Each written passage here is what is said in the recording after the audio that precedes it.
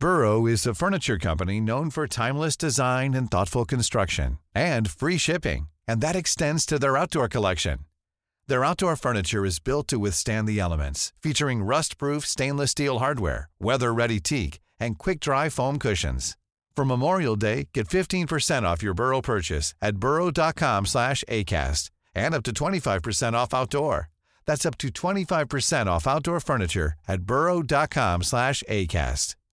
One size fits all seems like a good idea for clothes until you try them on. Same goes for healthcare. That's why United Healthcare offers flexible, budget-friendly coverage for medical, vision, dental, and more. Learn more at uh1.com.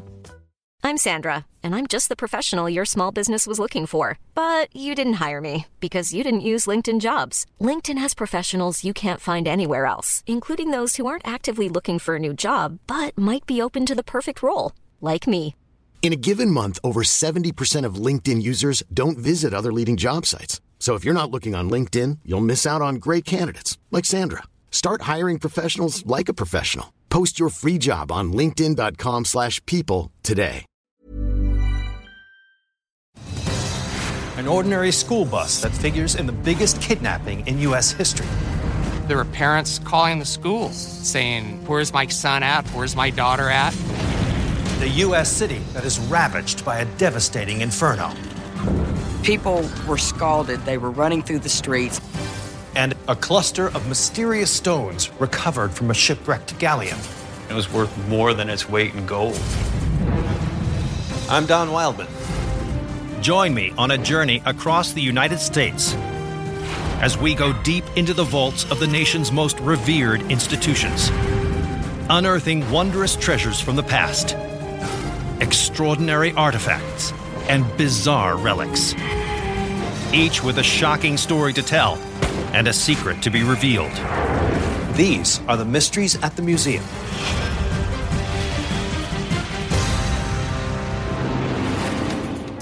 La Grande, California. This sleepy suburban town in the heart of the Central Valley is home to some 1,600 people. And here at Bright's Pioneer Exhibit is one artifact that seems to blend in with these peaceful surroundings. But museum curator James Bright knows that it holds a dark secret. The item is about 30 feet long, and it is a very, very bright yellow. On the surface, this looks like an ordinary school bus. But in fact, it has a shocking history. It was involved in a heinous crime that affected the families in this valley. So what notorious felony was committed on board this bus? July 15th, 1976, Chowchilla, California. 3 p.m. It's the end of a normal school day in this idyllic rural community. And a party of children boards this bus to go home. But 1 hour later, 26 kids, ages 5 to 14, have still not arrived at their destinations. There were parents calling the school saying, "Where's my son at? Where's my daughter at? Is the bus broke down?" Then they started calling the police department. And by 6 o'clock, there was a full-scale search. Local authorities scour every inch of the Central Valley. But the students and their bus driver, 55-year-old Ed Ray, are nowhere to be found. Then, at 8 p.m., police make an alarming discovery. Just 9 miles west of Chowchilla, the school bus is spotted, abandoned in a field. They had the bus, but they had no kids, they had no driver, and at this time they were getting very desperate. It appears that the bus has been deliberately hidden, a fact which leads the authorities to a disturbing conclusion. They were pretty sure at this time that a kidnapping must have been going on. And if they are right, it would be the biggest kidnapping in U.S. history. So what happened to the kids? Several hours earlier, the school children's bus was stopped by 3 armed, masked men who forced the 26 kids and their driver into 2 separate vans. Then the kidnappers kept them in there hours, driving and zigzagging across the valley so that none of the kids would be able to judge how far they had really been taken. Then, nearly 12 hours after the abduction, both vans finally stop. They pull up into this area. It's pitch dark. They are forced to climb down a hole and put in some container that was dark.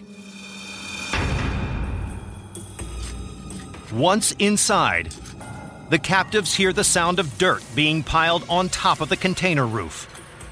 Little do they know that they are being buried alive in the trailer of a truck. They, I'm sure, were scared to death. And the only creature comforts they have are a little food and water and a few mattresses. Terrified, most of the children fear that they will not make it out of this gloomy prison alive. But two of the older boys and Ed Ray make the decision that they're not going to die in there. The three brave captives stack the mattresses on top of one another.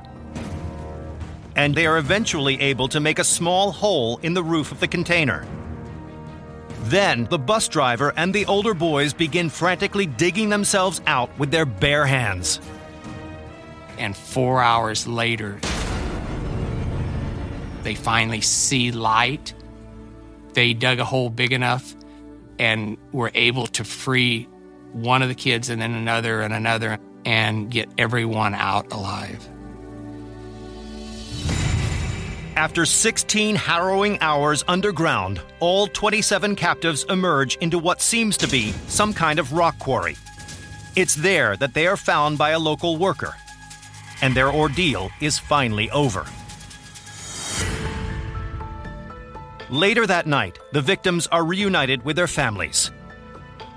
I'm sure that they were ecstatic, but most of all, very, very happy to be alive. But a perplexing question remains. Who and where are the kidnappers? Investigators scour the scene of the crime, and when they excavate the buried truck that had served as a makeshift prison, they discover that the vehicle is registered to a man named Fred Woods, who is none other than the son of the quarry owner. Woods is quickly arrested, along with two of his friends, brothers Jim and Rick Schoenfeld, and all three eventually confess to carrying out the kidnapping. They were just middle-class young men in their early 20s that concocted this idea that they could kidnap these kids and get $5 million in ransom. But Rick, James, and Fred were never able to get through to the police department because phone lines were so jammed with the parents worried about these kids and what was going on. Their harebrained scheme completely backfired because the school kids and their bus driver escaped before the gang's ransom demands could even be heard. All three men are convicted of kidnapping and remain in prison to this day. And at Bright's Pioneer Museum, this yellow school bus stands as a testament to the tenacity and bravery of 26 children and their driver, who survived the biggest kidnapping in U.S. history.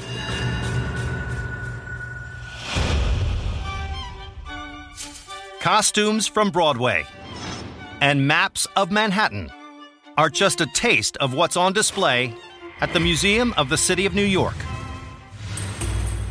But deep within the collection of this renowned institution is a curious handbill depicting crudely sketched scenes that are unquestionably odd. You see a small child, he's holding a balloon and breathing from it. Here you see two men, and one of them seems to be in some state of high merriment. As chief curator Sarah Henry knows, this quaint placard was actually an advertisement for a sideshow with an unexpected twist. Its star was a chemical compound, nitrous oxide. It really strikes you as curious. What is entertaining about nitrous gas? So what was this bizarre form of entertainment? And how did it spark one of the biggest breakthroughs in medical history? 1799. London, England. British chemist Humphrey Davy is searching for a cure for tuberculosis when he decides to investigate a colorless, odorless gas called nitrous oxide. He experimented on himself, inhaling nitrous oxide to see if it could have any effect on lung function. Although Davy quickly rules out nitrous oxide as a remedy for tuberculosis, he encounters an unexpected side effect. What he discovered, he was elated by the inhalation of this gas. Word of the gas's euphoric effects spreads. The chemical is dubbed laughing gas and quickly becomes a popular recreational drug across the UK. Nitrous oxide became an entertainment among the elite in England, and they started having nitrous oxide parties. But it's not just the British who are obsessed with this new substance. The laughing gas craze is about to take hold across the pond. In 1844, an American medical student named Gardner Quincy Colton starts holding exhibitions in the U.S., where he demonstrates the effects of nitrous oxide on volunteers from the audience. For some people, it causes fits of giggles. A lot of people have a sense of elation, and so they would dance. And to advertise his events, Colton uses handbills, such as the one housed at the Museum of the City of New York. But little does he know that one of his shows will propel the substance from sideshow into science. On December 10th, Colton throws a party in Hartford, Connecticut. But this time, one young man plucked from the crowd inhales a bit too much gas. He really reacts strongly. And in fact, he was so out of control that he banged into a bench and he seriously hurt himself. He was bleeding. Strangely, the injured man seems utterly unfazed by his wound. In fact, he doesn't feel any pain at all. The audience members are dumbfounded. But for one man in the crowd, Dr. Horace Wells, the volunteer's reaction is more than just a curiosity. This is the aha moment. Dr. Wells realizes that not only is laughing gas creating a spirit of euphoria and elation for the person, but it is numbing them to pain. Horace Wells, who happens to be a dentist, has a radical idea: to use this gas in his own practice. In an era when surgeries are performed on fully conscious patients, the drug promises to revolutionize the field of medicine. But first, Wells must conduct an experiment to confirm it will actually work. And he has the ideal guinea pig in mind: himself. He proposes that they experiment on him to see if this would work.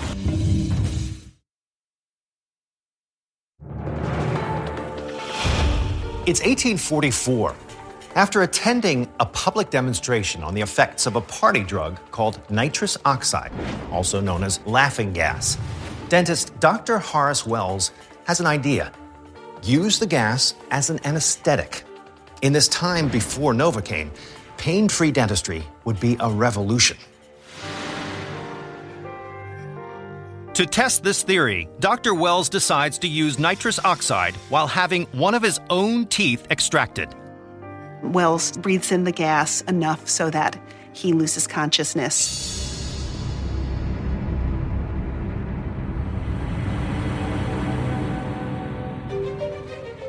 The tooth is extracted. He comes to, and he realizes he has felt no pain. And he says, "This is the greatest discovery in medical history." With the procedure deemed a huge success, the concept of medical anesthesia is born. But Dr. Wells is about to discover that the path to revolutionary change is fraught with pitfalls. He arranges for a demonstration to the doctors and students at the Harvard Medical School. Anxious to prove the merits of nitrous oxide to the medical community, Wells demonstrates its numbing powers by extracting a patient's tooth using the gas. But instead of a painless extraction, we get a patient crying out loud in pain. He doesn't allow the patient to breathe in enough of the gas, and the anesthesia wears off. So Horace Wells, instead of being a hero, starts being the laughingstock. The innovative Wells is lambasted as a fraud, and his career is destroyed for good.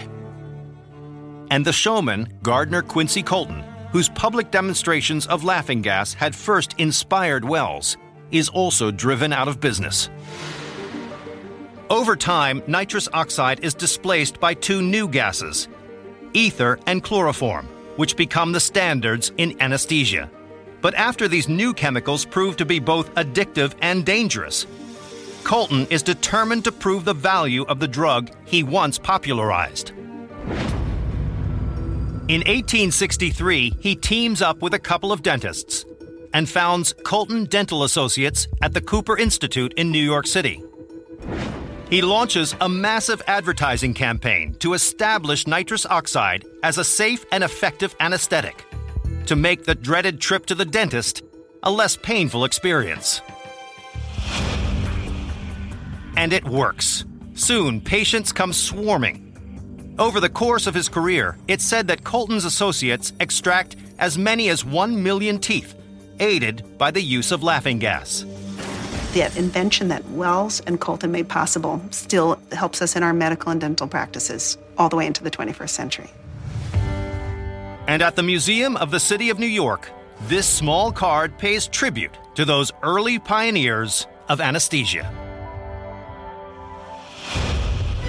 A bullet satchel, World War I Army uniforms, and the insignia of flying squadrons. These artifacts can all be found inside the Texas City Museum, which highlights this port city's vital role during the 20th century's greatest conflicts. But deep within this collection is a relic that serves as a reminder of a day when a tragedy as dark as any touched the Gulf Coast of the Lone Star State. This artifact is about 8 inches wide, about 8 inches thick, and it's made out of very durable material. This is a ball of sisal twine. And Texas City Park's chairwoman, Jamie Clark, knows that it bore witness to one of the worst industrial accidents in American history. So what was this disaster? And what part did this ordinary ball of twine play in the horrific events of that day? 1947. In the years following World War II, Texas City has become a port of opportunity. In 1947, there were many people coming to Texas City because of the job opportunities after the war. But on April 16th, the good fortune enjoyed by workers and residents of this port is about to change. That morning was a typical morning at the dock. There were ships in the docks, unloading, loading, nothing out of the ordinary.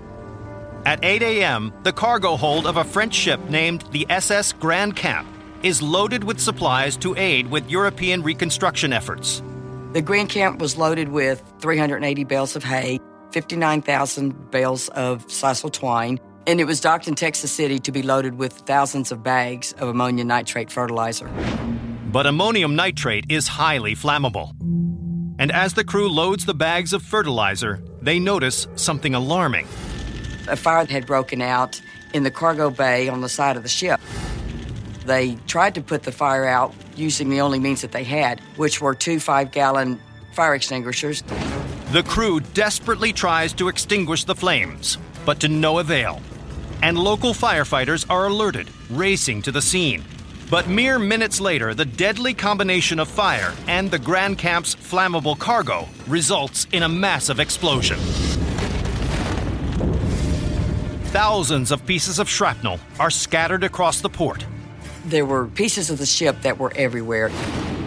And this piece of sisal twine is one of the items thrown from the freighter by the blast.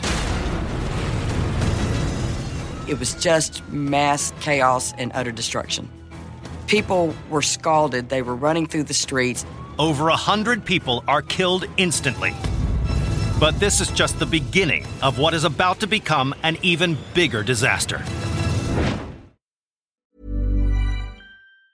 Planning for your next trip? Elevate your travel style with Quince. Quince has all the jet-setting essentials you'll want for your next getaway, like European linen, premium luggage options, buttery soft Italian leather bags, and so much more. And it's all priced at 50 to 80% less than similar brands. Plus, Quince only works with factories that use safe and ethical manufacturing practices. Pack your bags with high-quality essentials you'll be wearing for vacations to come with Quince. Go to quince.com/trip for free shipping and 365-day returns. Burrow is a furniture company known for timeless design and thoughtful construction, and free shipping, and that extends to their outdoor collection. Their outdoor furniture is built to withstand the elements, featuring rust-proof stainless steel hardware, weather-ready teak, and quick-dry foam cushions. For Memorial Day, get 15% off your Burrow purchase at burrow.com/ACAST and up to 25% off outdoor. That's up to 25% off outdoor furniture at burrow.com/ACAST.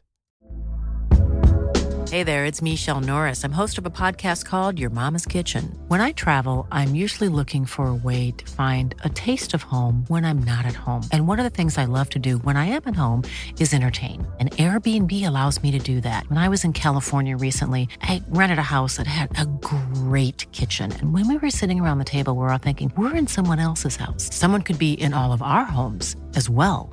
If you have a home, but you're not always at home, you have an Airbnb. Your home might be worth more than you think. Find out how much at airbnb.com/host. Even when we're on a budget, we still deserve nice things. Quince is a place to scoop up stunning high-end goods for 50 to 80% less than similar brands. They have buttery soft cashmere sweaters starting at $50, luxurious Italian leather bags, and so much more. Plus, Quince only works with factories that use safe, ethical, and responsible manufacturing. Get the high-end goods you'll love without the high price tag with Quince. Go to quince.com/style for free shipping and 365-day returns.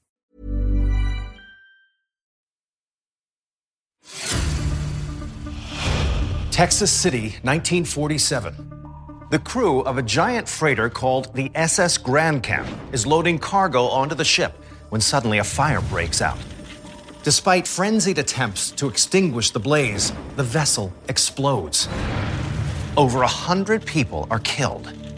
But believe it or not, things are about to get much worse. A second ship called the High Flyer is docked near the Grand Camp, and it too is carrying a huge cargo of highly flammable fertilizer. As a precautionary measure, officials order the ship to be towed offshore. But before it can be moved, the High Flyer also catches fire. This was absolutely the worst thing that could have happened. Volunteers from across the region desperately try to pull the burning ship farther away from the docks. But it's all in vain. 16 hours after the Grand Camp was blown to high heaven, the High Flyer follows suit. And that explosion was actually worse than the explosion on the Grand Camp. It shot flames over 3,000 feet into the air.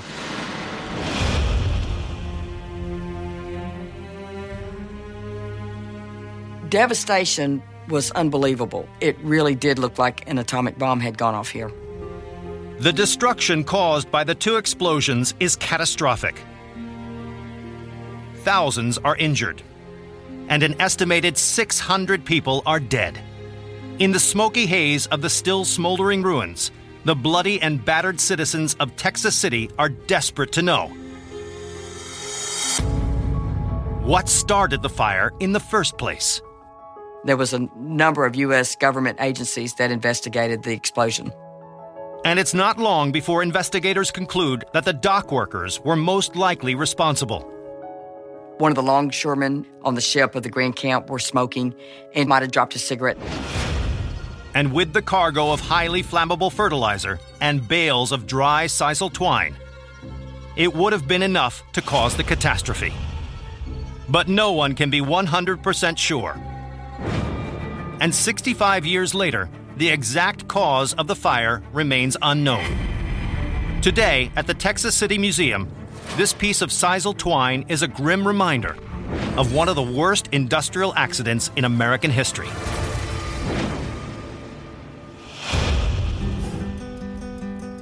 Perhaps nothing says St. Louis more than this iconic arch, the defining symbol of America's gateway to the West. But an equally elegant city landmark is the Missouri History Museum, whose frescoed dome presides over an institution dedicated to honoring the state's proud past. And tucked away in its vast research library is a handwritten letter yellowed with age that museum historian Carolyn Gilman knows was penned by a trailblazing explorer who died a mysterious death. It was written by Meriwether Lewis, and it was addressed to James Madison, who was then the President of the United States. So what clues does this cryptic message reveal about the untimely demise of one of the most iconic adventurers in American history? Was Meriwether Lewis murdered?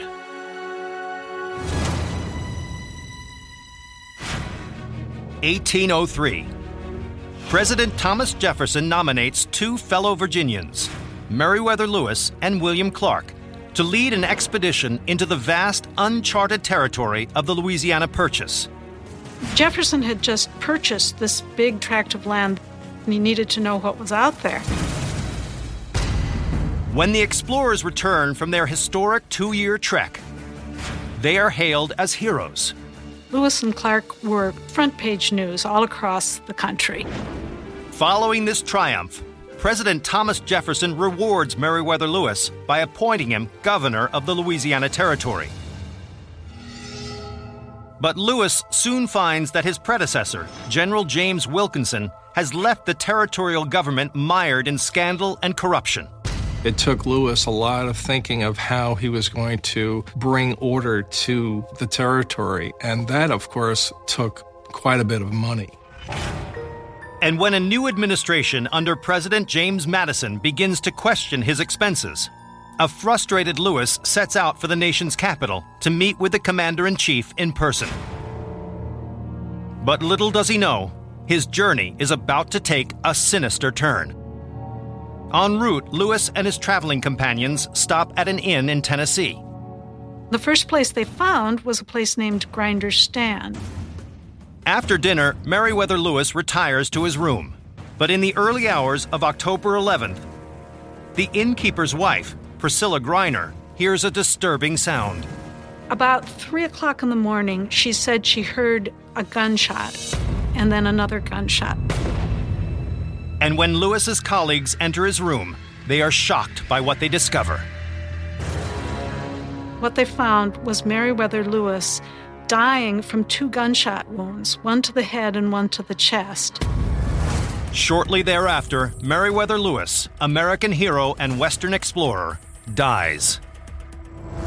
Could he have been murdered?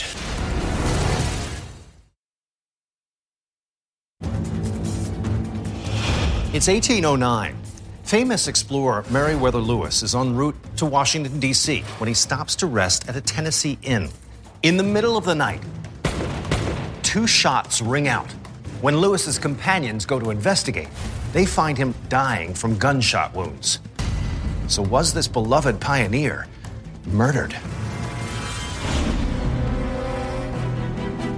For those who speculate that Lewis's death is a homicide, one man emerges as the prime suspect.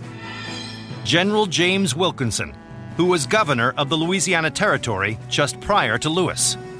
General James Wilkinson was one of the truly shady characters in American history. Some say that Wilkinson was not only corrupt, but that he even conspired to have the Louisiana Territory secede from the rest of the nation. So could Lewis have found evidence that Wilkinson wanted to keep hidden forever? Perhaps that was the real reason for Lewis's trip to Washington. He was actually going to inform on Wilkinson, and Wilkinson had to stop him. If this was true, the unscrupulous Wilkinson certainly would have had a powerful motive to silence Lewis. But this artifact, housed at the Missouri History Museum, calls the theory that Lewis was murdered into question. Dated September 16, 1809, just weeks before his death, The famed explorer wrote this letter to President James Madison to inform him of his impending arrival in Washington, D.C. But the sloppy handwriting and garbled content of this piece of correspondence is what stands out as peculiar. It's a very unusual letter for Lewis to have written because it's almost incoherent at places. Here's a phrase he writes: "I arrived here about 2:00 p.m. yesterday." He crosses out 2:00 and he inserts yesterday earlier in the sentence. So it ends up reading, "I arrived here yesterday about p.m." which doesn't make any sense. But it's not just the grammar that's perplexing. In this letter to President Madison, Lewis also expresses bizarre and paranoid thoughts that make no sense at all. He says that he's apprehensive that the British are going to seize his papers. Now, this is odd because at the time, Britain and the United States were not at war. But what could cause such a learned man to write such a confused and seemingly delusional letter? Some believe it's the product of the strange effects of a chronic disease that had dogged Lewis ever since his famous journey with Clark. Malaria. We know that Lewis had malaria because he wrote about it in the journals. During Lewis's lifetime, late-stage malaria was known to cause deranged behavior and hallucinations. So could this incoherent letter be proof that the pioneer's chronic, untreated malaria caused him to become so unhinged that he committed suicide? In fact, the last person to see Lewis alive, Priscilla Greiner, the innkeeper's wife, witnessed the explorer behaving erratically in the hours before his death, which seems to corroborate the theory that Lewis took his own life. She said that afternoon and evening, Lewis became very agitated. He was pacing back and forth and talking to himself. So did Lewis, as this letter seems to suggest, actually die by his own hand? That's a mystery that only Meriwether Lewis can answer. And here at the Missouri History Museum, this 19th century letter provides shocking new insight into the celebrated life and mysterious death of an American hero.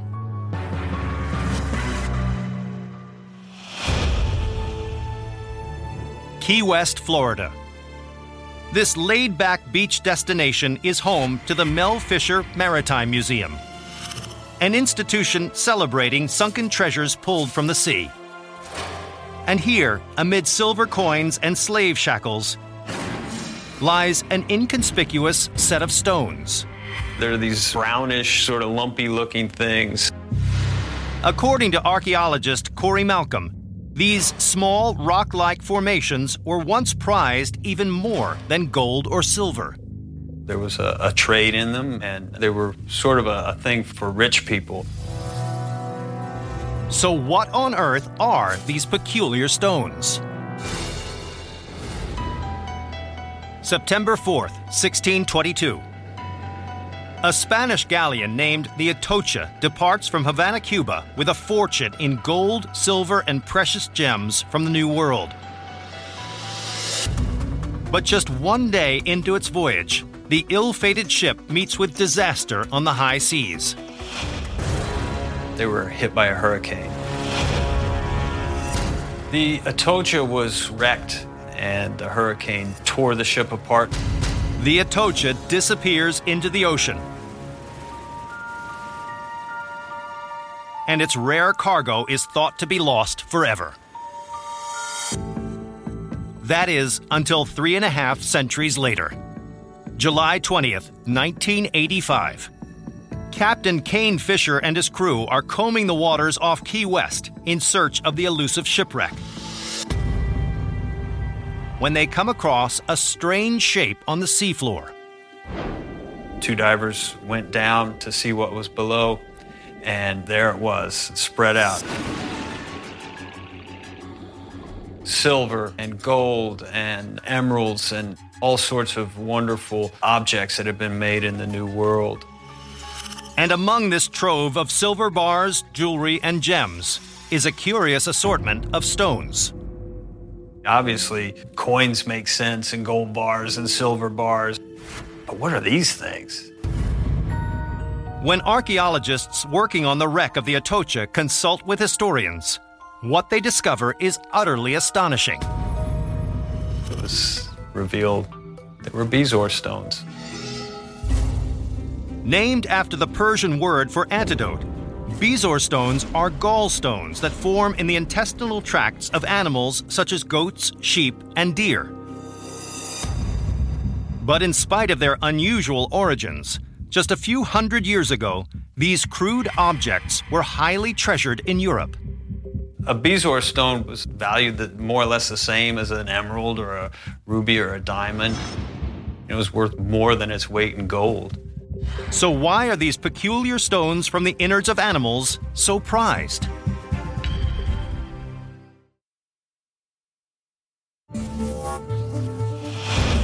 It's 1985, Key West, Florida. Sunken treasure has been recovered from the wreck of a long-lost Spanish galleon. But among the silver coins and gold bars is a handful of plain brown pebbles. They're actually the gallstones from sheep and goats, also known as Bezoar stones. But what are they doing among a hoard of treasure? The answer lies in the Machiavellian intrigues of life among the rich and powerful in Renaissance Europe. In the 1500s, the European ruling classes lived in a state of constant paranoia. Nobility and politicians were forever wary of traitors in their inner circles. Poisoning was a common way 400 years ago to assassinate somebody that you didn't like. Some rulers employed food testers to ensure that their meals were safe to eat. But it was believed that the best way to ward off death by poisoning was to use Bezoar stones. The doctors fully believed and swore that if you just soak it in your drink, or you can scrape shavings off of it, mix it in, it will protect you. Soon, the highest royals in Europe began building Bezoars in dependents that they dipped into their drinks or would set them directly into goblets. If somebody was trying to kill you by poisoning you, the stone would make your drink safe to drink. At least, that's the theory. But do the stones really work? In 1575, a French physician named Ambroise Paré is determined to put these treasured objects to the test. He wanted to see if they really worked. So he made an arrangement with a man who was condemned to be hanged. Paré offers the criminal the opportunity to take part in an extraordinary experiment. He told the guy, if you'll take poison and then take some Bezoar stone, you might live. And if you live, you can be set free. Without a second thought, the convict agrees and drinks a beverage laced with the deadly chemical mercury chloride, along with ground-up Bezoar stones. And about 6 hours later, was dead. Contrary to popular belief, it seems that Bezoar stones have no effect against poison. Or do they? Almost 4 centuries later, in 1969, researchers at Scripps Institution in San Diego, California, are conducting research into the properties of these stones that were once considered miraculous. And what they discover is nothing short of shocking. They found that, wow, Bezoars will actually work against certain poisons, specifically arsenic. There are compounds within the stone that will actually remove the arsenic out of the liquid and render it safe to drink. Believe it or not, Bezoars did work. Today, these humble stones are on display at the Mel Fisher Maritime Museum, proof of the mysterious healing powers of nature. In the heart of Washington, D.C., is the largest complex of museums on the planet, the world-renowned Smithsonian Institution. Its 19 museums and galleries house wondrous artifacts, from the Hope Diamond to George Washington's uniform, and Thomas Jefferson's Bible. But here at the National Museum of American History is an object that is of a much more recent vintage. It's bright with chrome, and it's red, white, and blue because it's been through a customizing process. It's a very special motorcycle. This was the vehicle ridden by one of the greatest daredevils of all time, a legendary stuntman who routinely risked life and limb to set world records. So how did this state-of-the-art machine help an American icon to cheat death and defy gravity? It's the mid-1960s. The world of stunt racing has a new rising star. His name is Evel Knievel. Knievel has made a name for himself by attempting a succession of ever more daring, spectacular, and dangerous jumps. Knievel had been hospitalized several times, and that was just part of his trademark, someone who was willing to risk his own body. And in November 1967, the stuntman takes on a challenge that will dwarf all of his previous stunts. Knievel was in Las Vegas, and he saw the fountains outside Caesar's Palace. But he looked at them, he said, this is my moment. Knievel is determined to vault over the massive fountains, which form a staggering 150-foot-long obstacle. On December 31st at 2:30 p.m. on the plaza outside Caesar's Palace, Knievel prepares for what will be the longest and most death-defying jump of his career. If he messes up, he might even be killed in the attempt. With the crowd roaring him on, he tears off down the takeoff ramp. He got a pretty good acceleration going as he went up the ramp. For a breathtaking few seconds, Knievel soars over the colossal fountains, only to come up painfully short on the other side.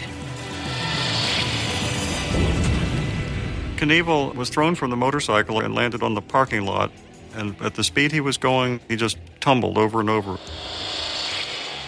The stuntman is rushed to the hospital, where he lies in a coma for days, suffering from a concussion, a crushed pelvis, a broken femur, and fractures to his hip, wrist, and both ankles. Now, Knievel's doctors fear that he will never walk again, let alone ride or jump motorcycles.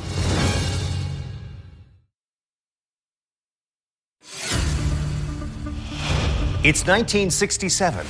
Infamous daredevil Evel Knievel attempts a 150-foot jump over the fountains of Caesar's Palace Resort in Las Vegas. But when he crash lands, he sustains massive injuries. Will he ever ride again? The miraculous thing about Evel is that he not only recovered, but he decided to go back into jumping. And this was just amazing. Not long after Knievel's fateful accident at Caesar's Palace, it's determined that the cause of the crash was due to his motorcycle. Since the start of his career, Evel has been riding a Triumph Bonneville T120. But it's a heavy 400-pound monster designed for racing, not vaulting. And with no real springs or shocks, it couldn't adequately absorb the force of landing the jump at Caesar's Palace. If Evel hopes to continue his death-defying stunt career, he's going to need a lighter, more forgiving machine. Then, in 1970, a vehicle is invented that may be exactly what this daredevil needs. The Harley-Davidson company provided an XR 750 motorcycle to Knievel, and that was a relatively lightweight motorcycle.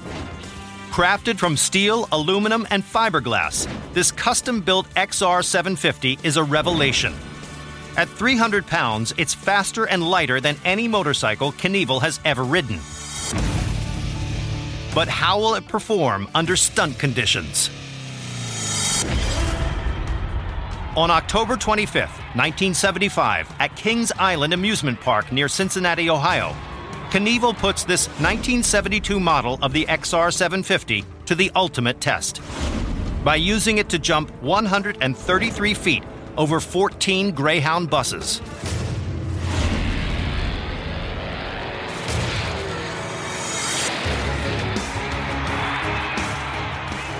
It was such an incredibly long distance and was executed so perfectly. Knievel breaks the world record for jumping over the most buses and nails a perfect landing. It just stands out at one of those high points in his career. And this Harley-Davidson XR 750 becomes the iconic motorcycle the champion is best known for riding. With the help of this lighter, more nimble machine, Evil finds that he can gauge his speed better, stay in the air longer, and stick his landings more frequently. The motorcycle was pretty fantastic.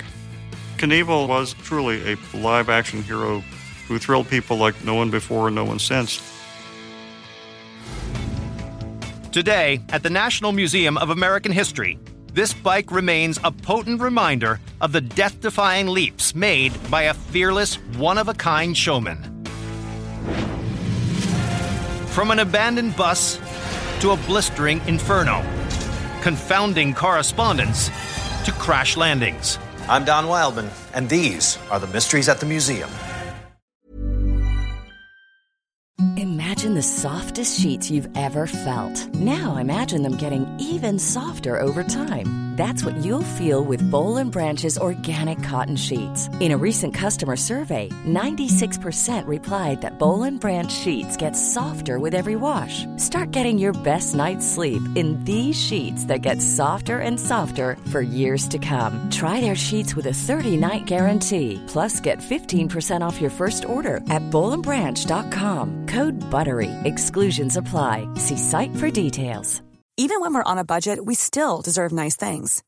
Quince is a place to scoop up stunning high-end goods for 50 to 80% less than similar brands. They have buttery soft cashmere sweaters starting at $50, luxurious Italian leather bags, and so much more. Plus, Quince only works with factories that use safe, ethical, and responsible manufacturing. Get the high-end goods you'll love without the high price tag with Quince. Go to quince.com/style for free shipping and 365-day returns. Planning for your next trip? Elevate your travel style with Quince. Quince has all the jet-setting essentials you'll want for your next getaway, like European linen, premium luggage options, buttery soft Italian leather bags, and so much more. And is all priced at 50 to 80% less than similar brands. Plus, Quince only works with factories that use safe and ethical manufacturing practices. Pack your bags with high-quality essentials you'll be wearing for vacations to come with Quince. Go to quince.com/pack for free shipping and 365-day returns.